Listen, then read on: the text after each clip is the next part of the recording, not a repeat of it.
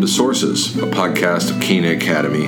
I'm Andrew Zorneman, your host. In this episode, we take a look at a recent development in the classical education movement, the emergence of a competitor to the SAT and ACT. It's called the Classic Learning Test, or CLT, and it is definitely a development our audience will want to keep an eye on. I recently traveled to Annapolis, Maryland, where the Classic Learning Test is headquartered, and had a chance to interview Jeremy Tate, CLT's founder and president. I hope you enjoy this episode of Sources. Well, Jeremy Tate, thanks for having me here at the Classic Learning Test headquarters here in Annapolis, Maryland. Andrew, thanks for coming out today. We're thrilled to have you and grateful for the work you've been doing for decades now for the classical renewal movement. Oh, thanks. It's a real honor.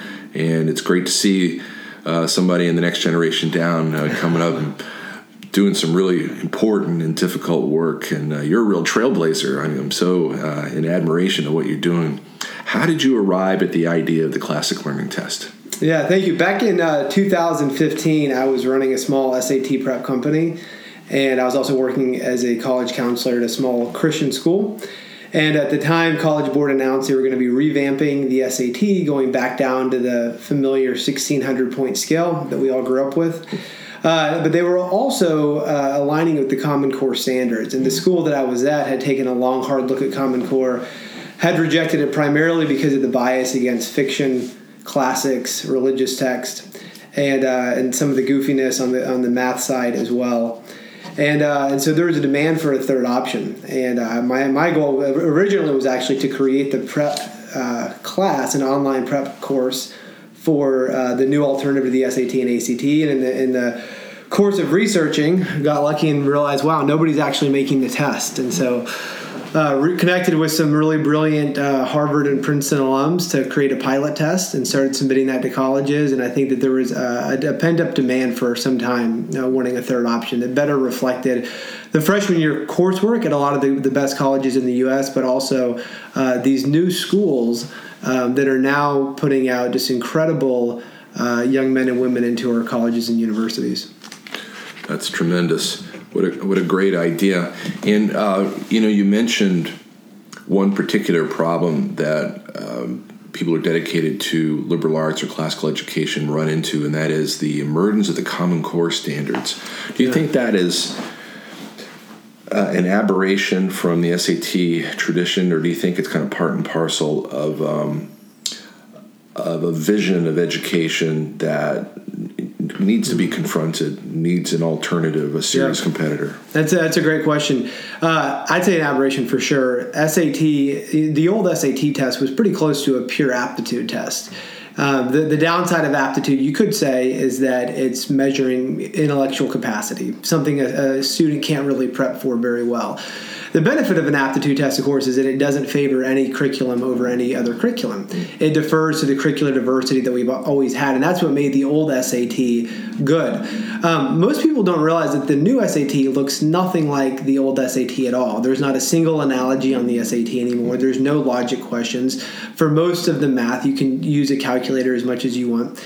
And so really what happened was, ACT came into this arena back in 1959, space race period, wanted to be math and science heavy, and they said, no, it should not be an aptitude test that we're giving kids. It should be an achievement test based on what they've mastered in the classroom. And for 40, 50 years, ACT hammered away at this message. Aptitude testing isn't fair, it isn't fair, it isn't fair. The point that College Board caves in, they rebrand, they redesign the SAT a number of times, and each time moving further and further away from aptitude testing and further towards achievement testing, to the point where in 2015, the CEO, David Coleman, who formerly, before he came to College Board, was the grand wizard of the Common Core standards, he said that the new SAT has removed every last trace of aptitude testing, that it's a high school achievement test based on the Common Core standards. So it is a 180. They've kept the name, but it's a different product entirely. Mm-hmm. Yeah, and so for our listeners, what are the chief downsides to a test that is achievement based? And what are the chief upsides to a test that's aptitude-based? That's a good question. So achievement-based testing, the downsides is that it's easy to game. It's a lot. Whoever has the most money for prep is going to end up getting the best score. An aptitude test is much harder to game. Learning how to do analogies can help a bit, but at the end of the day, you're connecting ideas, which is a great way to get some real insight into the intellectual capacity of a student. The other downside of achievement testing is that it inherently has to favor a particular set of academic standards or curriculum. And in the case of College Board, and it's a pretty dirty story what actually happened. Starting in 2010, when a lot of colleges started to go test optional in wake of the big 2008 recession, a lot of great schools are kind of hungry for applicants, and they viewed SAT and ACT as a barrier, so they went test optional. SAT and ACT got alarmed that they were going to lose their market, and so what they started doing was working with the state legislatures to pass legislation requiring every public school student to take an SAT or ACT as a graduation requirement.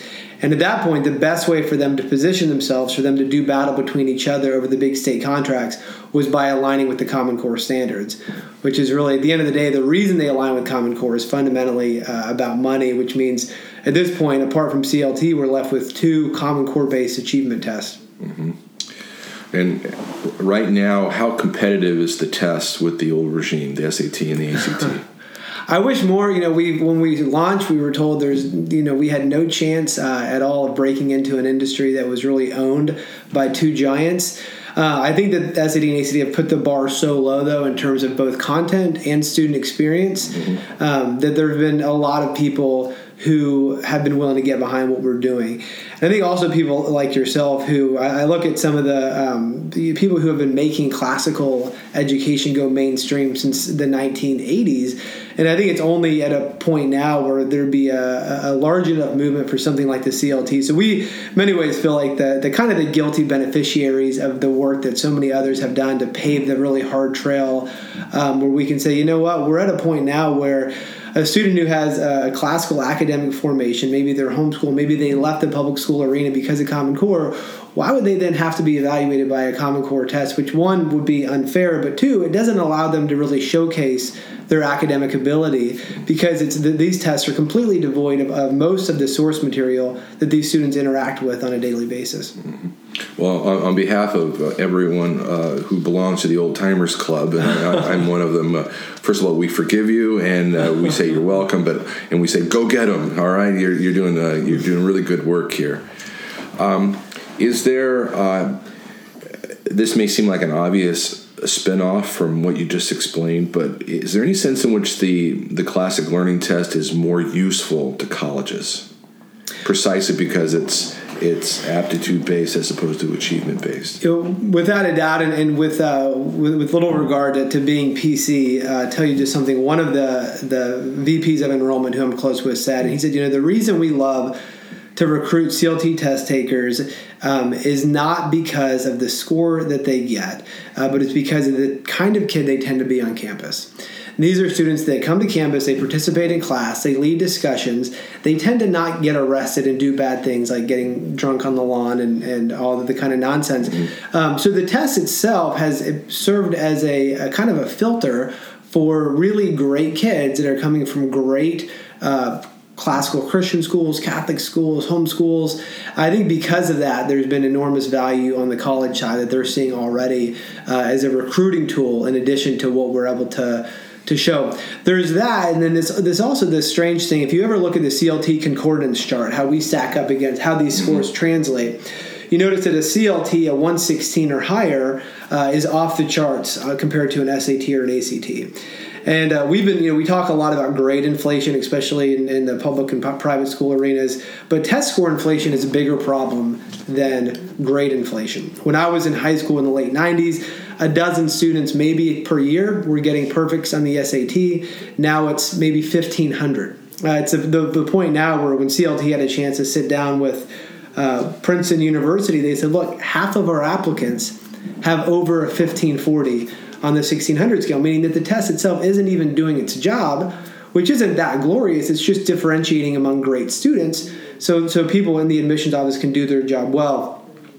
College Board, their solution to test score inflation was to roll out 1 million different SAT subject tests. Say, now you can give up even more Saturdays to go take all of these subject tests. CLT's solution is, no, you could just have a test that's a little bit harder and can differentiate students at the top a little better.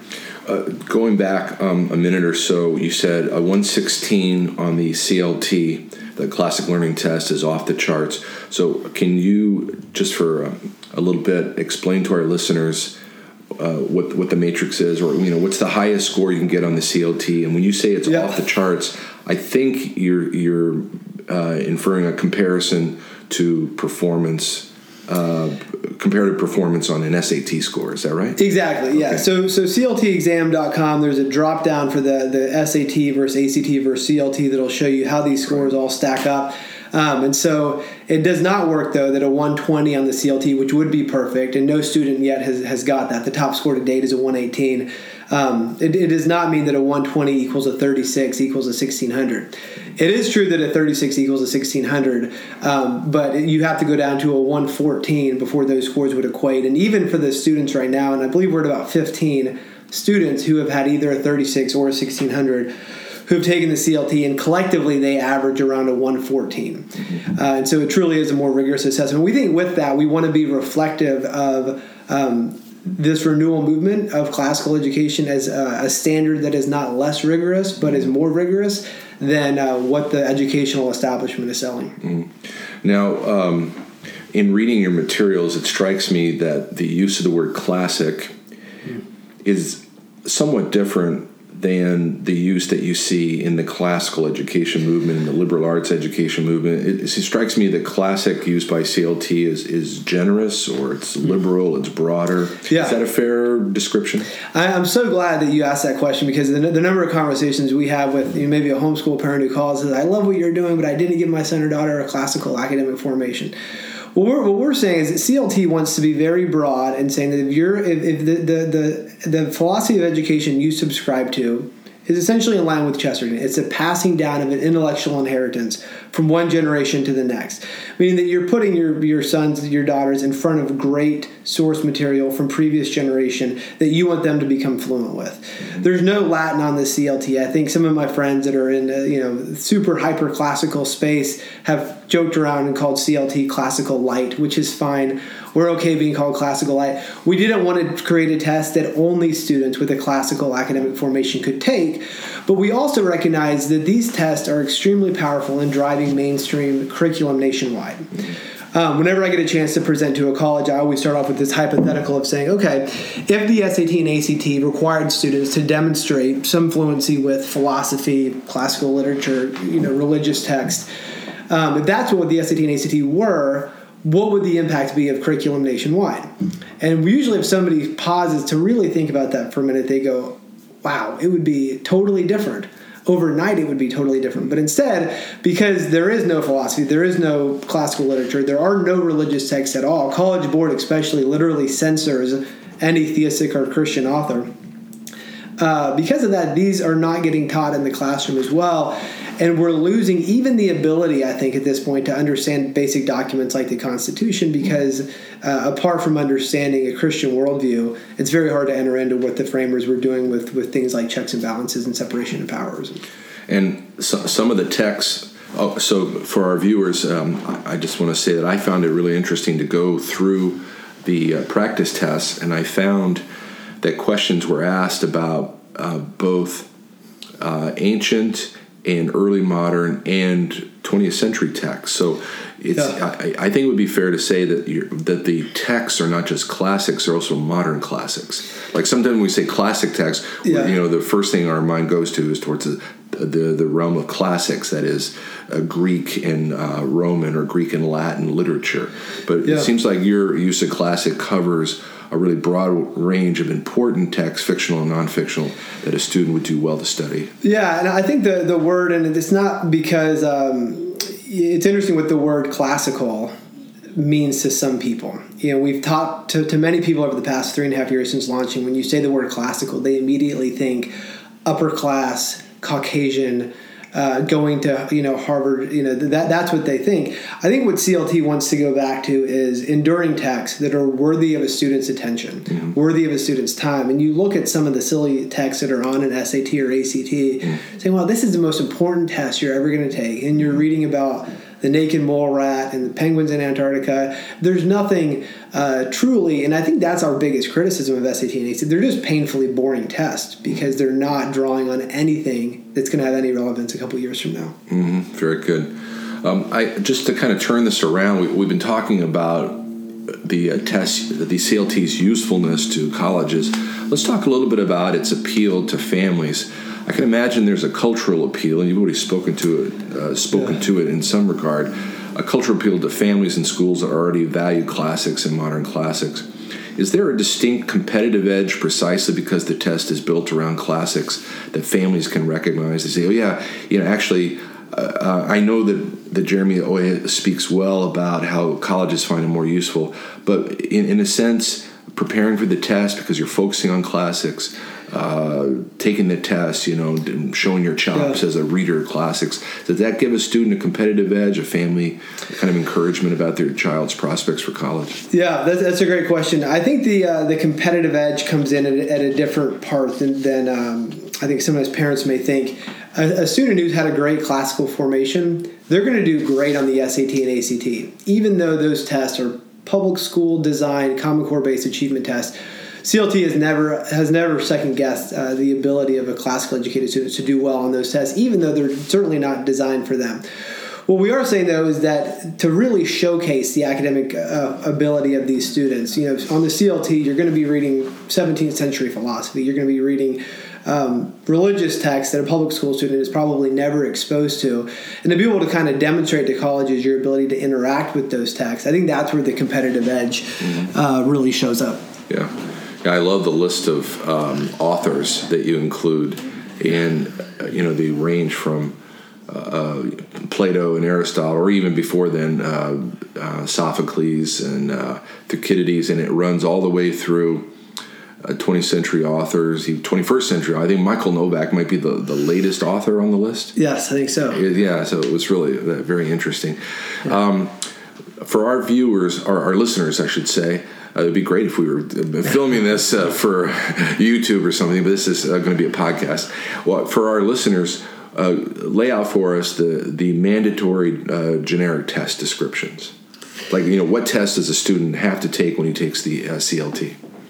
Yeah, so the CLT is a simple breakdown. The name of the game has been simplicity from the beginning for us. So there's 120 questions, 120 points, a simple divide of 40 verbal questions, 40 grammar writing, and then 40 quantitative reasoning. Within the verbal reasoning section, the big difference is that we've actually brought analogies back. Again, they're not on the SAT at all. 20% of the verbal reasoning is analogies. Mechanically, the grammar writing is where we're most similar to the current SAT. And the math, we've reintroduced some of the logic questions that don't fall easily into an Algebra 1, Algebra 2 geometry. And there's no calculator, which does not have had the number of conversations we've had with parents over the past 3 years that are begging to say, why can we not use a calculator?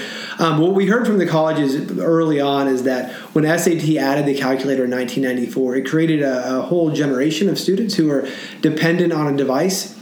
And it seemed like the most responsible thing CLT could do was to get away from it altogether. Very good. Now, the writing component is optional, right? The writing component is optional. I love what we've done with the writing, and this really came out of the CLT 2018 Higher Ed Summit, where we defer a lot of the questions we make to our board of academic advisors instead of wanting to be the experts ourselves on everything. And one of the problems we've had, especially at top universities, is that the essay, admissions folk trust the essay less and less because they know that students can have it copy edited over and over, and high-paid tutors can essentially write the essay for them. What CLT has done is we've given an optional essay that students write the response in a proctored environment. There's no spell check even when they write it. And what it does is it gives colleges an authentic writing sample that they can really, really rely on. And that's been one of the most exciting things I think we've rolled out this year.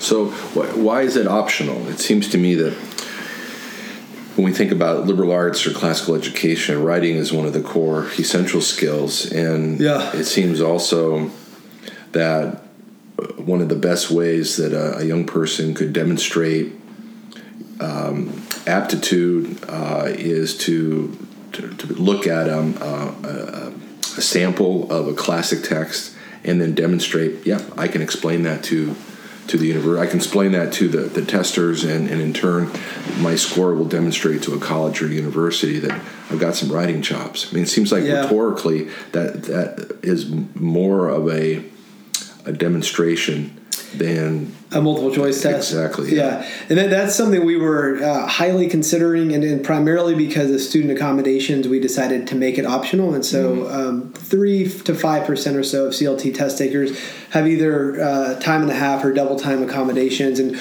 we are at this point meeting almost every need for students with unique learning disabilities, and requiring the essay component made that is kind of the main reason we opted not to do that. Okay. Can you summarize the feedback that you've gotten from colleges? In other words, you've spoken quite clearly and really wonderfully about what you see are the advantages, and you mentioned some anecdotal feedback. But can you summarize kind of your statistical feedback from the colleges that have bought in? Yeah, I think for some schools, and I go back to Hillsdale a lot. Hillsdale put us through the ringer with a really brutal vetting process that went on for about 9 months. It was this dark cloud that I feel like I lived under back in 2017. But when they finally adopted, they endorsed CLT as a superior assessment over the SAT and the ACT. From that point on, colleges started kind of coming to us. They were actually the 36th college, and now we're up to 153. What we're hearing from colleges consistently, though, is that CLT has become a pipeline to great students. And, 20 years ago, colleges really weren't sure what to do, especially with homeschool students. There weren't a ton of them. It was new. It was outside the box. We remember kind of the stereotypical homeschool family from like the 1980s where, there's 15 kids and they get that kind of that image in the neighborhood. That has been, homeschool students are now one of the most, if not the most highly recruited demographics of any student group in the country. They're students who the maturity level is often well above a lot of their public school peers. They're standouts on campus. They tend to get involved in everything. Their retention rate is extremely high. And CLT, I think, at this point, can make a pretty strong case that we're the very best place to connect with homeschool students. Mm-hmm. Great. How many students took the test, the CLT, in 2018? The 2018-2019 academic year will end up right around 21,000. Okay, great. And how many do you forecast will take in 2019-2020? The goal would be in the 35 to 50,000 range.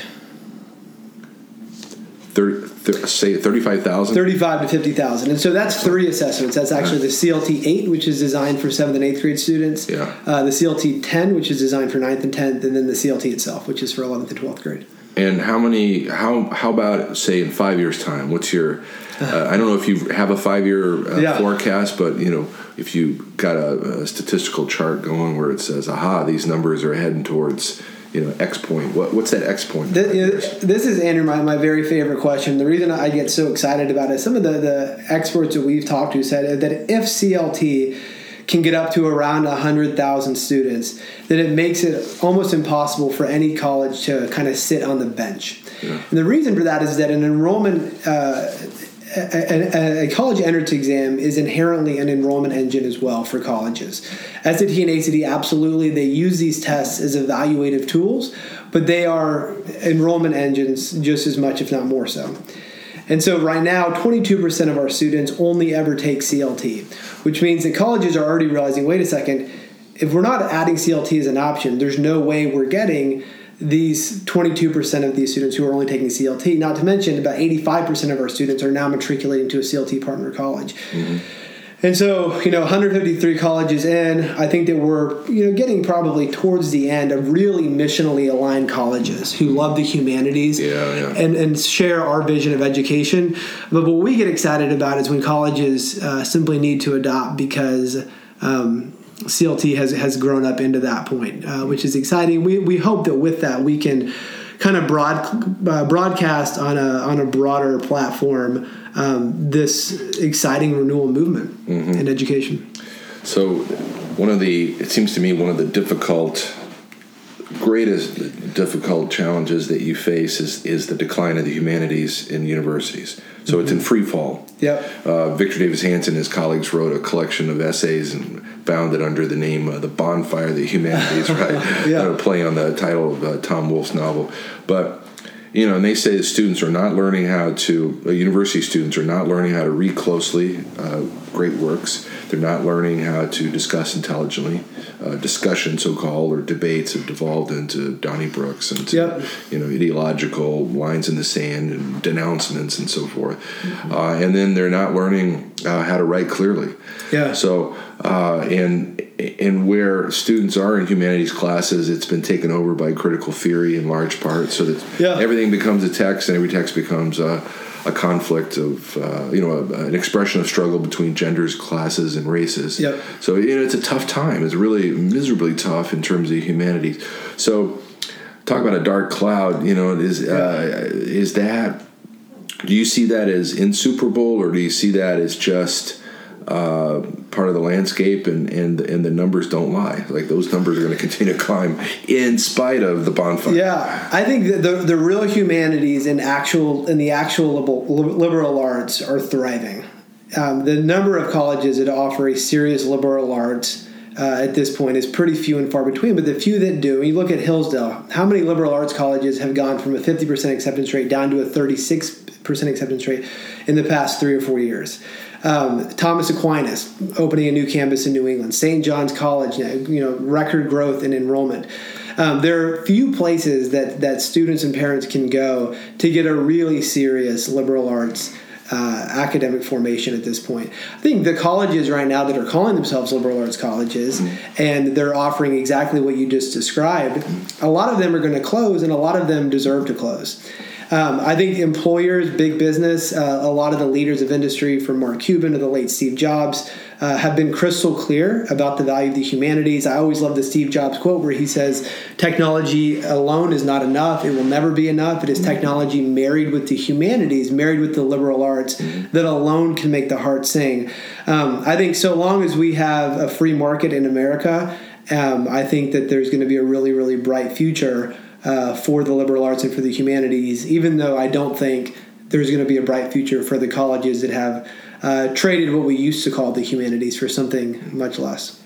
So you have about 153 colleges using the test right now, and how bright is that future? So give me a number for 2020, 2025. By then you'll no longer be part of the young generation. You'll have displaced mind. Yeah, so. Andrew, I appreciate that. I'm really biting my tongue for kind of how what to say. There are some big name colleges right now that are doing a serious investigation of the CLT beginning this summer into the 2019-2020 academic year. It's kind of a copycat industry, and so I think if a couple of them adopt, it'll mean mass adoption pretty quickly. I think apart from that, I think the future is probably pretty uncertain. I think, but so far, I think that these colleges, they're already interacting with a lot of the members from our board of academic advisors. These secondary schools are increasingly on the radar. These colleges send their admission reps into schools like Veritas in Richmond, Geneva School in Orlando, Ambrose in Boise, Idaho, and these are different schools with different kinds of students, and colleges love to get students to matriculate from them. As we're wrapping it up here, could you tell our listeners if it's a family, or if it's a college, or if it's a leader of a classical school and academy, how can they get in contact with Classic Learning Tests and your team? Yeah, I appreciate that, Andrew. We always say in-house. Every day we say this. It is our goal as a company to be the Chick-fil-A of standardized testing. If you call CLT, you will talk to an actual person, and you will not get transferred around. Our goal is to not ever have to transfer anybody ever. So we want to beat College Board and ACT, not just in terms of better content on a test, better user experience, but really better customer service as well. So please call us. You can email us at info@cltexam.com. And those are probably the best ways. But again, Andrew, I am personally indebted to you and so many of the leaders that have been slugging away for decades to make this renewal movement where it is at now, where I think something kind of like CLT would almost be inevitable. So thanks for the work you continue to do. Oh, well, thanks. That's really encouraging. I've written twice in public about the SAT and about Common Core. I'm really encouraged by the classic learning test. I love what you guys are doing because in a very practical but potentially life-changing way, the test opens doors, and it does so in a very humane way because it encourages the students and their families and their schools to reach into the rich inheritance that we have. So to read texts that open up the world, that fictional texts or fictional texts that make us feel what we ought to feel, and expository works that make us think about the things we ought to think about. We need more of that, and the test is definitely a player. So I wish you guys well. I want to remind our listeners that you can reach Jeremy Tate and his team at info@clt.com.